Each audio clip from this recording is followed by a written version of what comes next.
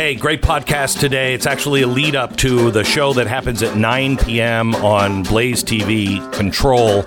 We're talking about gun control. We start out with the podcast today with a look at the New York Times and the Daily and how the press seems to be covering this shooting in Colorado. But then we get very serious. We talk about, in fact, we talk to the guy who is introducing the legislation here in Texas to become a sanctuary state on the Second Amendment. This has already passed in 4 states, but it's gone through hundreds of counties as well, all across the United States. If you are not involved in it, if your county's not involved with it, your state's not involved with it, this is a must-listen-to broadcast.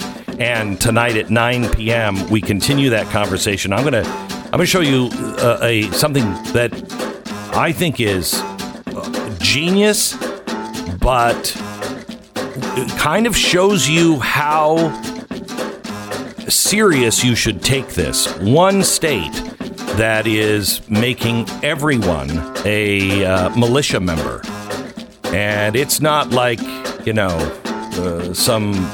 some crazy far off North Dakota where they've got 3 people. It's a major state, and we'll tell you about that effort tonight, 9 p.m.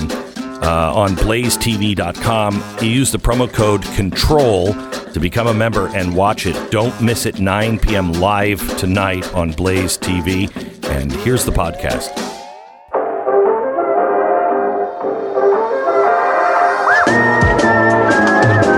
You're listening to the best of the Glenn Beck program. From the New York Times, I'm Michael Barbaro, and this is The Daily.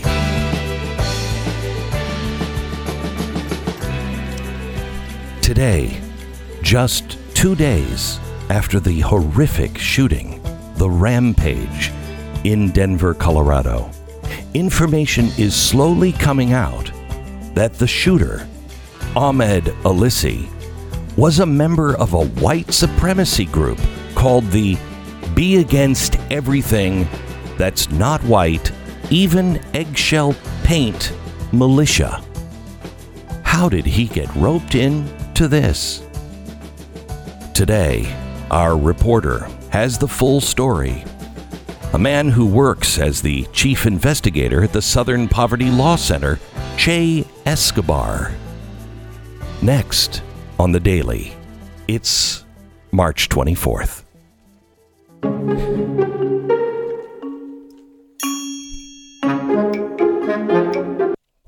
Actually, it's Chief Inquisitor.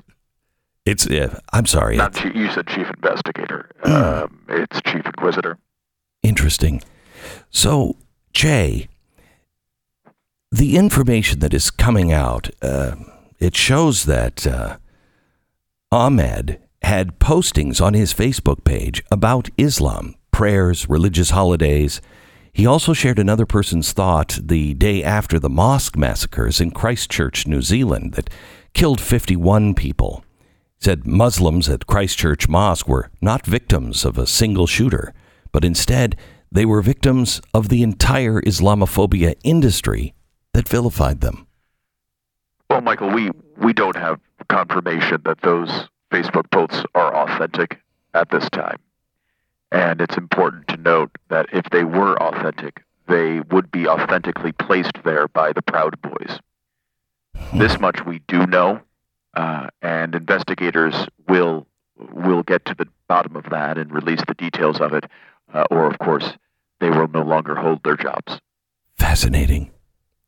So when he posted the Muslims at Christchurch Mosque were not the victims of a single shooter, and he went on to say, if racist Islamophobic people would stop hacking my phone and let me have a normal life, I probably could. That you believe is coming from the Proud Boys? Well, Michael, yes. Yes, that's what we believe.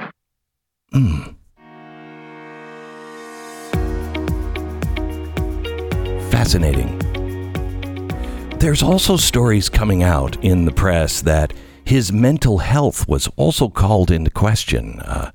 The suspect's 34-year-old brother recently said his brother was very antisocial, paranoid, and adding that sometimes he would claim he was being chased. Someone's behind him. Someone's looking for him. Well, Michael.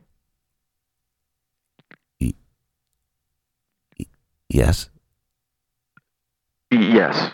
We agree with that analysis. And of course, investigators are looking at the causes of this mental illness. And so there is a possibility that I was in the middle of speaking. I don't know why you would interrupt me in the middle of speaking to restate the point I was currently making. It's impossible to understand your patterns of speech. When he was having lunch with his sister in a restaurant, his sister said that he said that people were in the parking lot and they were looking for him. We didn't know what was going on in his head. That's according to his sister, who said this was not a political statement.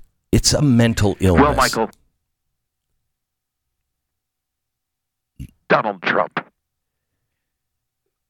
Donald Trump was president at the time that this occurred, or recently before when it occurred.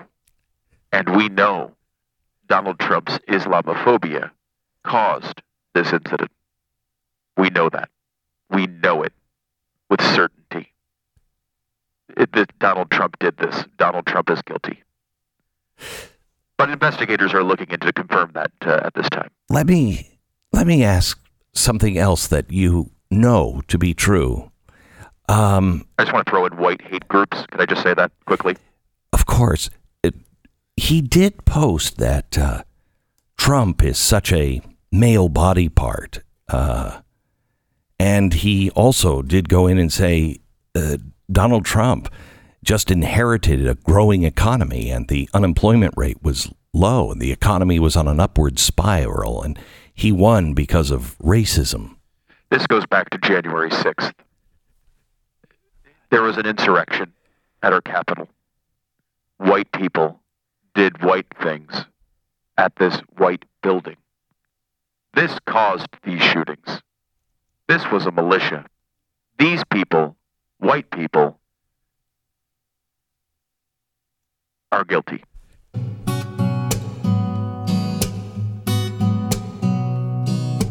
Are you playing More Than Words? Just one of our producer's favorite songs. There is an affidavit obtained by the... I don't understand why we play More Than Words in the middle of this segment. That does not make any sense. I think you know what we're saying. Did someone hit the wrong button? What happened? Can we move to Ilhan Omar, one of the greatest congressmen ever to be in Congress, or for that matter, even in Parliament. But she came out and said she doesn't understand, and I'd have to agree with her, why this man's race, now knowing that he's from Syria, plays a role in any of this story. Well, a lot of this comes down to if this person, this Ahmad, is guilty of this crime, and we don't know that yet. It could easily be the Proud Boys, but this could be connected to January 6th directly. Maybe people tried to reinvade the Capitol but went to the wrong place. They're looking into that. How did he become involved in such a notorious and well-known militia group as the Be Against Everything that's not white, even eggshell paint militia? A lot of that had to do with his white privilege. Coming directly from Syria, Michael, he came to the United States with so much privilege, so much whiteness, so white. The whiteness is what really stands out, and that's why he was, of course, at the Capitol building, we believe. Without evidence. He was at the Capitol building on January 6th. Yes, we believe he was one of the leaders of the actual riot there, and yet a victim. Well, he's a victim, and he led the riots.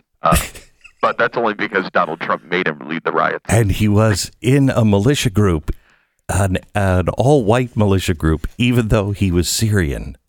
Well, he had identified as white, Syrian, and an Asian woman. And as we know, there's a wave of Asian violence going on right now at the hands of Donald Trump. But if he was identifying as an Asian woman, wouldn't he have been the victim of this horrible, horrific shooting?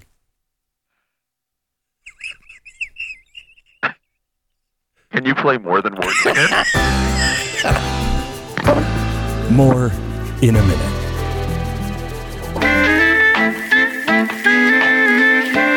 This is the best of the Glenn Beck program.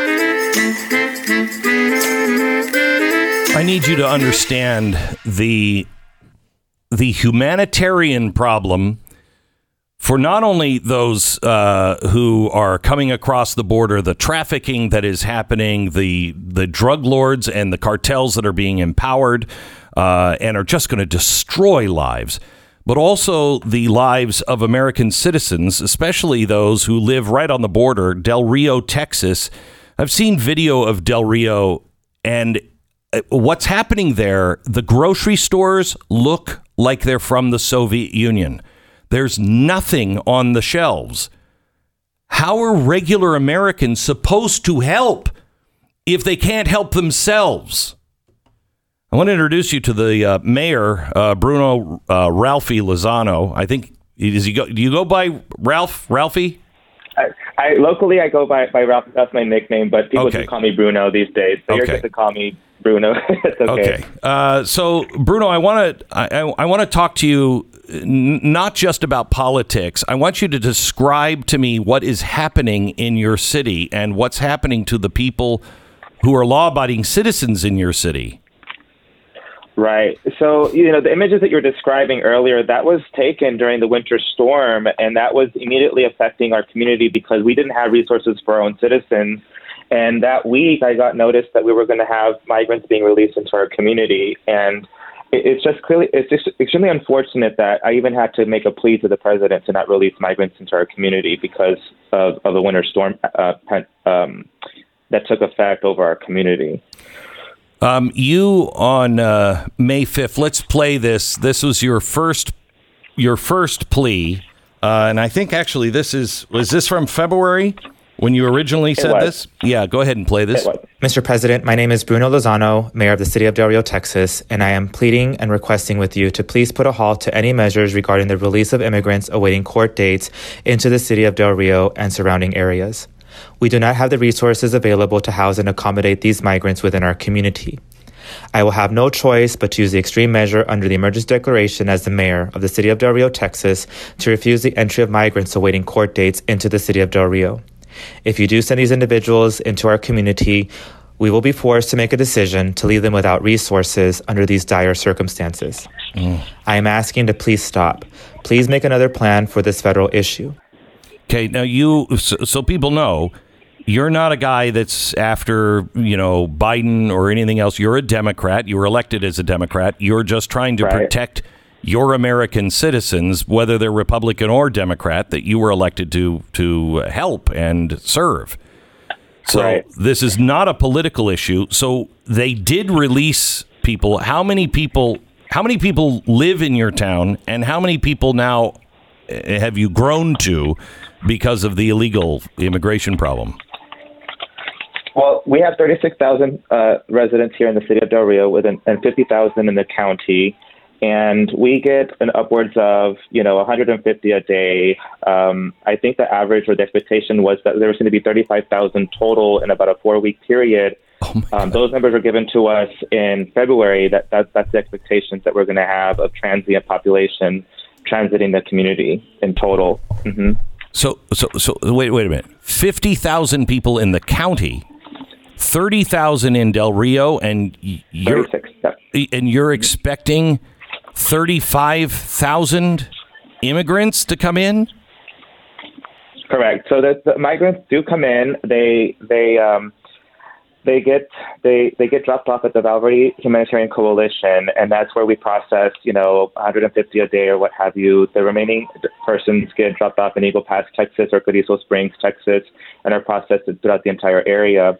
But this community alone, the Border Patrol Chief Skirl told me back in February that we're expecting to get 35,000 within 3 to 4 weeks. That was given to me back in February during that week that I made that video plea. So we're pretty close. I mean, they're detaining an average of 700 a day right now, the last 7-day average. So you have equal number of illegals to the population.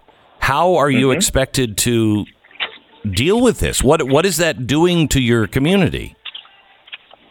That's exactly the biggest question that I have, is that where's the funding? How am I supposed to fund an influx of the population of Del Rio with a budget of only what we have? Our tax-paying citizens are only 35,000 individuals. That's 11,000 roughly, give or so, households that we can tax. It's just mind-boggling, the statistics and what's happening, and yet the administration continues to just ignore the problem and not acknowledge the fact that it's an absolute humanitarian crisis. I liked what you said just recently. You said, I don't want to demonize any group of individuals. I don't want to, I'm not going to comment on the humanitarian crisis of the migrants. I don't want to get involved in that. I'm just talking about the whole humanitarian crisis here that involves other people as well. We can't help people if there's not an orderly influx. If you don't go through the right doors and you overwhelm America and towns like yours, you can't survive to be a help. Right. That's exactly the problem, is that we cannot sustain this at all. And, every migrant has their own unique story, their own situation, and their own reason for coming into the United States of America. And I don't want to demonize them by any means, but, how can you sit here and tell me that the Border Patrol is not treating them humanely when you have mothers, getting their children to cross across a dangerous river, in inclement weather and, drowning? How is that any more humane than what the Border Patrol is trying to provide? The Border Patrol is just doing the directive and following the directives that are given by the Department of Homeland Security, and that direction is coming right now under Secretary Mayorkas, and this is what's happening. There is no plan of action, and it's extremely unfortunate that we're losing lives on both sides. We're losing lives for the migrants crossing. We had a high-speed chase a couple weeks ago where we lost eight illegal immigrants, and it's mind-boggling. So what is the White House or anybody saying nationally? Well, the first response that I got from one of the individuals that's up there with the White House, she told me, Miss Julie Rodriguez, that they inherited a problem or dismantling of immigration from the Trump administration, which some may argue that's true, that's not, but it's been a couple of months that they've been in office. Well, where's the plan? Where's the recovery? Where's the long-term solution? Where's the short-term solution? Well, wait a minute. Wait. I just have to correct that. If you inherited a problem, you didn't inherit this problem. You inherited what you thought was a problem of being inhumane, and so you dismantled it. So you caused the problem because you didn't have another plan other than open it up. Exactly. And that's exactly the frustration, is that, you have on one hand, you have the extension of COVID-19 restrictions. You can't enter lawfully. Visa holding Mexican nationals cannot visit their family, cannot shop in our communities because of COVID-19 restrictions. And they've extended that through April 21st. Yet on that same hand, you have unlawful entry happening. How can you sit here and tell me that that's the previous administration's, problem? This is their problem. They were elected to do a job, and they need to stand up and start doing it. We need action now. We need to get these borders secure, and we need to open up business and commerce to the border town communities so that we can get our economies back in order. So how can we help you? First, before I ask you that, has the state reached out? Anybody from the governor's office? Is the state of Texas doing anything to help you? I appreciate the state's effort. I know that they were trying to help, with testing at one point, and which I appreciate. But I sit there with Governor Abbott. This is not a state or local issue. This is a federal issue. I agree. And I firmly believe that the federal government needs to take more action and come in and be actually present along the border. We're getting FEMA response finally. We're getting some testing is finally being done under the Department of Homeland Security's directive. But at the same time, it's like you need to come down and actually send your people to mitigate all of this. This is not the city of Del Rio's issue. This is a federal naturalization process issue. It's a federal issue. Absolutely. Yeah. So is there anything that we can do to help you? I think just ensuring that the story gets out and that, that there is transparency happening. I think that's one of the biggest, ways that we can resolve and find solutions to this problem. This has been an ongoing issue for decades, and it's going to continue until we face it head on. But we need to be transparent while we're doing that. You can't not call it a crisis, for one thing. It is a crisis. So it's a humanitarian crisis. Can you tell me, because I don't have a clear picture on, is life normal for the average Del Rian that is conducting their life? Is it do they have access to the things they need? I mean, I'm hearing about huge lines for food, but that might be the relief food. What is the average life like? Initially, there was a huge during the winter storm that you couldn't get food during the winter storm. And since that winter storm has passed, wow, life has gone back to normal a little bit. But the main concern now is just the security of the border community. I mean, we're a safe, small, sleepy town. We know each other. We know each other. We say hi to each other at the grocery stores, things like that. And now I have concerns. I have small business owners like a photographer. She's trying to conduct business at the creek at our city park, and she's fearful that she's going to be robbed because she has migrants coming up to her and asking her for money and for food. And how secure is that? I have a duty to protect my community, and I have the transient population coming through our municipal areas and parks. It's not safe. Bruno, I have to tell you, I admire you. I admire the take that you have and the brave stand that you're making. Especially, I know what the world is like today. You're either part of the team or you're not part of the team, and that right. is killing us. I agree. So I admire that. Please keep my phone number. If there is anything that we can do for you, you have a large charity arm, anything that we can do to help the citizens of Del Rio weather this, you please let us know. I will. Thank you. I appreciate that. I appreciate you having me on and sharing the story of what's happening along the border. Thank you so much. I appreciate that. You bet. Bruno Lozano from Del Rio, Texas. He's the mayor. This is the best of the Glenn Beck program, and we really want to thank you for listening.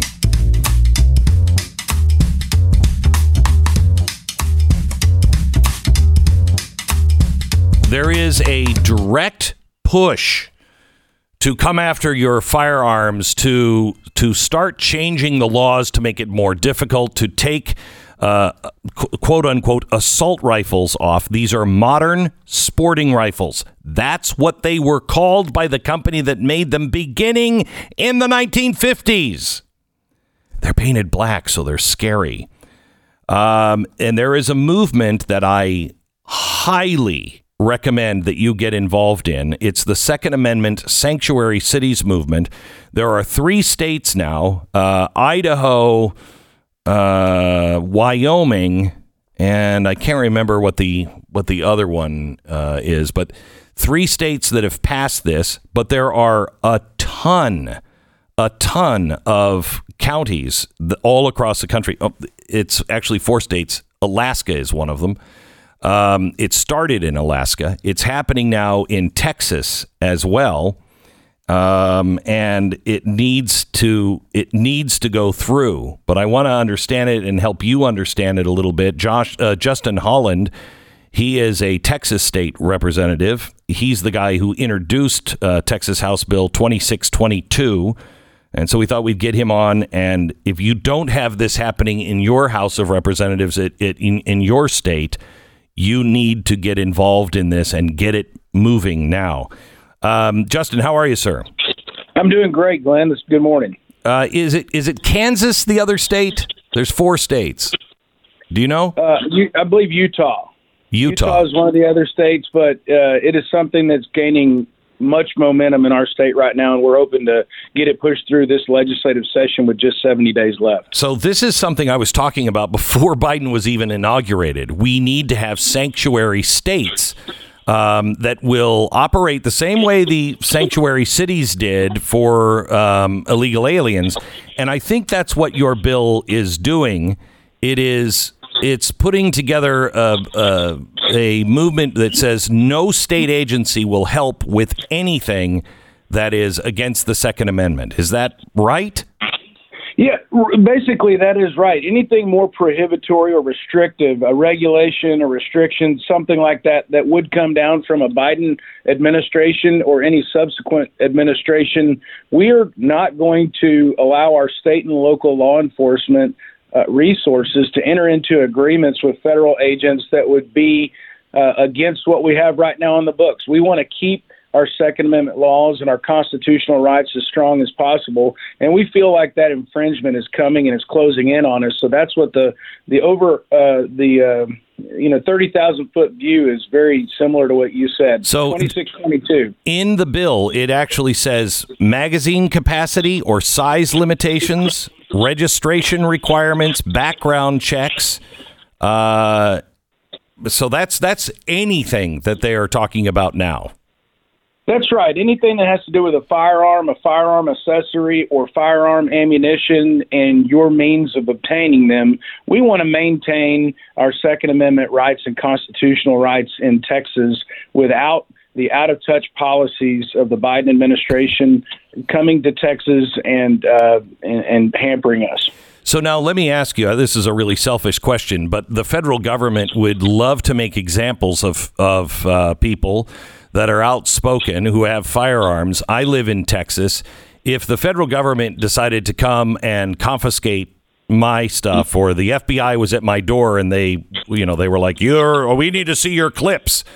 Or not your clips, your magazines. Would the state protect me or just not get involved with that? So the state is the federal government still has their own ability to enforce their laws. We cannot stop the feds from enforcing federal law. We're just not going to allow local entities to enter into agreements with federal agencies that would ask them to do that on their behalf.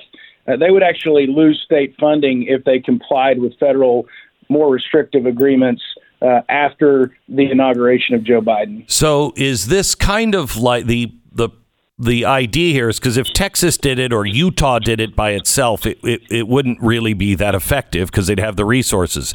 Is this kind of the Kristi Noem idea that I need a coalition? And the power is the real strength of this comes from the number of states involved?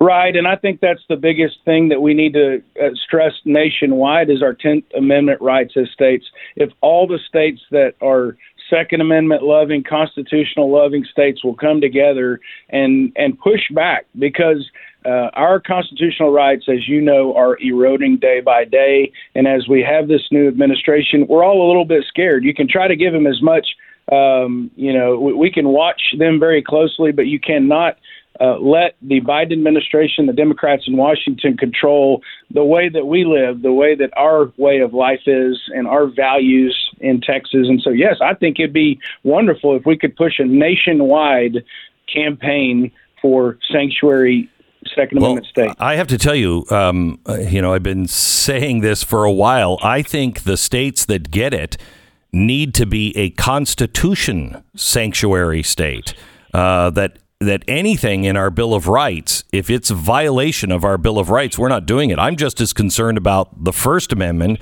I mean, we lose the Second Amendment. The First Amendment is definitely gone.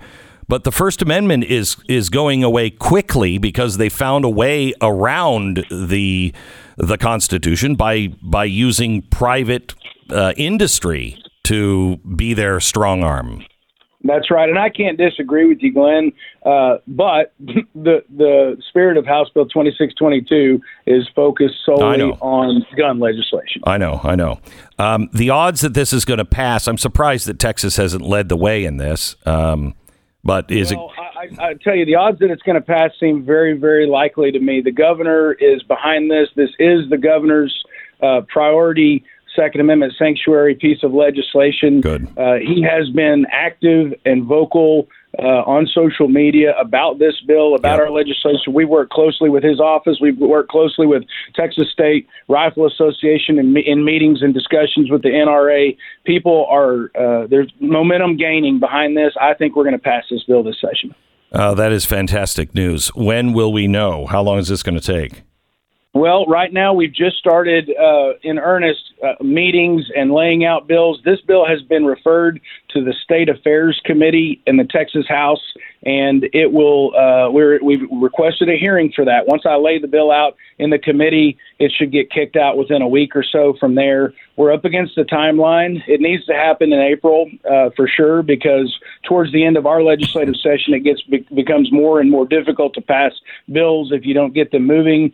We feel like in the next couple of weeks, we're going to get this bill moving down the line and over to the Senate so that we can get to the governor's desk. And a lot of people around the country don't understand the reason why Texas is still as free as it is, and no offense to you, is that the state house, they adjourn, and they're only in, every other year. So every other year for 140 days, we make laws for 140 days, and we go back to our communities and businesses and live under them with the people that voted us in there. And the more that we're in session, the greater your liberties are in trouble. And it is the reason why Texas has been this strong, and more state. That's the way our founders set things up. And Texas is really the only one left, I think, in the country that's living that way. Well, that's why so many people, Glenn, are moving here in droves, because it's the freedom capital of America, as our governor likes to say, and we want to keep it that way for our guns as well. I have some friends that are living up north, and they are visiting this week, and they couldn't believe the growth in Texas. They're like, how is the state keeping up with it? And I'm like, well, the state is really smart, and they built the infrastructure ahead of time, but it is phenomenal how fast this state is growing. It's growing very fast. Could I ask, if somebody is interested in this in their state, did you use another bill from somebody else? Is there like a Mad Lib version of this bill that states can start to go off of? Well, I tell you what, we have a couple of different versions of it that we'd be happy to provide to any other legislators or people that would like to send it to theirs. The Texas Legislature online has a great resource where you can search the bill 2622, House Bill 2622, and get the language to share with their legislators, and our office would be happy to provide that as well. Great. Where would they find that online? It would be Texas Legislature Online, TLO. TLO? Yes, TLO. Okay. All right. Thank you so much. Please stay in touch with us. Let us know. Should we be calling our state representative here in Texas? The best way that you could do is call your state representative and tell them to co-author this legislation. That essentially means that they will walk down to the House Clerk's office, sign their name on as a co-author, and support. The more co-authors we have, the stronger chance that this has to start moving and move quickly. And that's what they would do. Support this bill by co-authoring it and tell their state rep to do that. Great. Thank you so much. I will tell you, there's going to be a ton if this gains real traction here in Texas, it will be a ton of Soros-type money coming in to stop it. As Texas goes, it's a little like California and New York. As Texas goes, so goes the country. And I urge you, if you're listening to us in Texas, to call your state rep. It's House Bill 2622. If you're listening to us anywhere else in the country, call your state representative. Call your local people and say, we need to have this as a sanctuary city and a sanctuary state. There are only 3 or 4 states now that are doing this or have already passed it. There are more coming, but there are counties all over the country. There's, I don't know how many, 400 and some counties.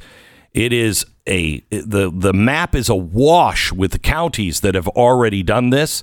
So if your state won't do it, get it to your local level, your county level, or even your city level, if that's what it takes. But get involved in this movement, and time is of the essence now.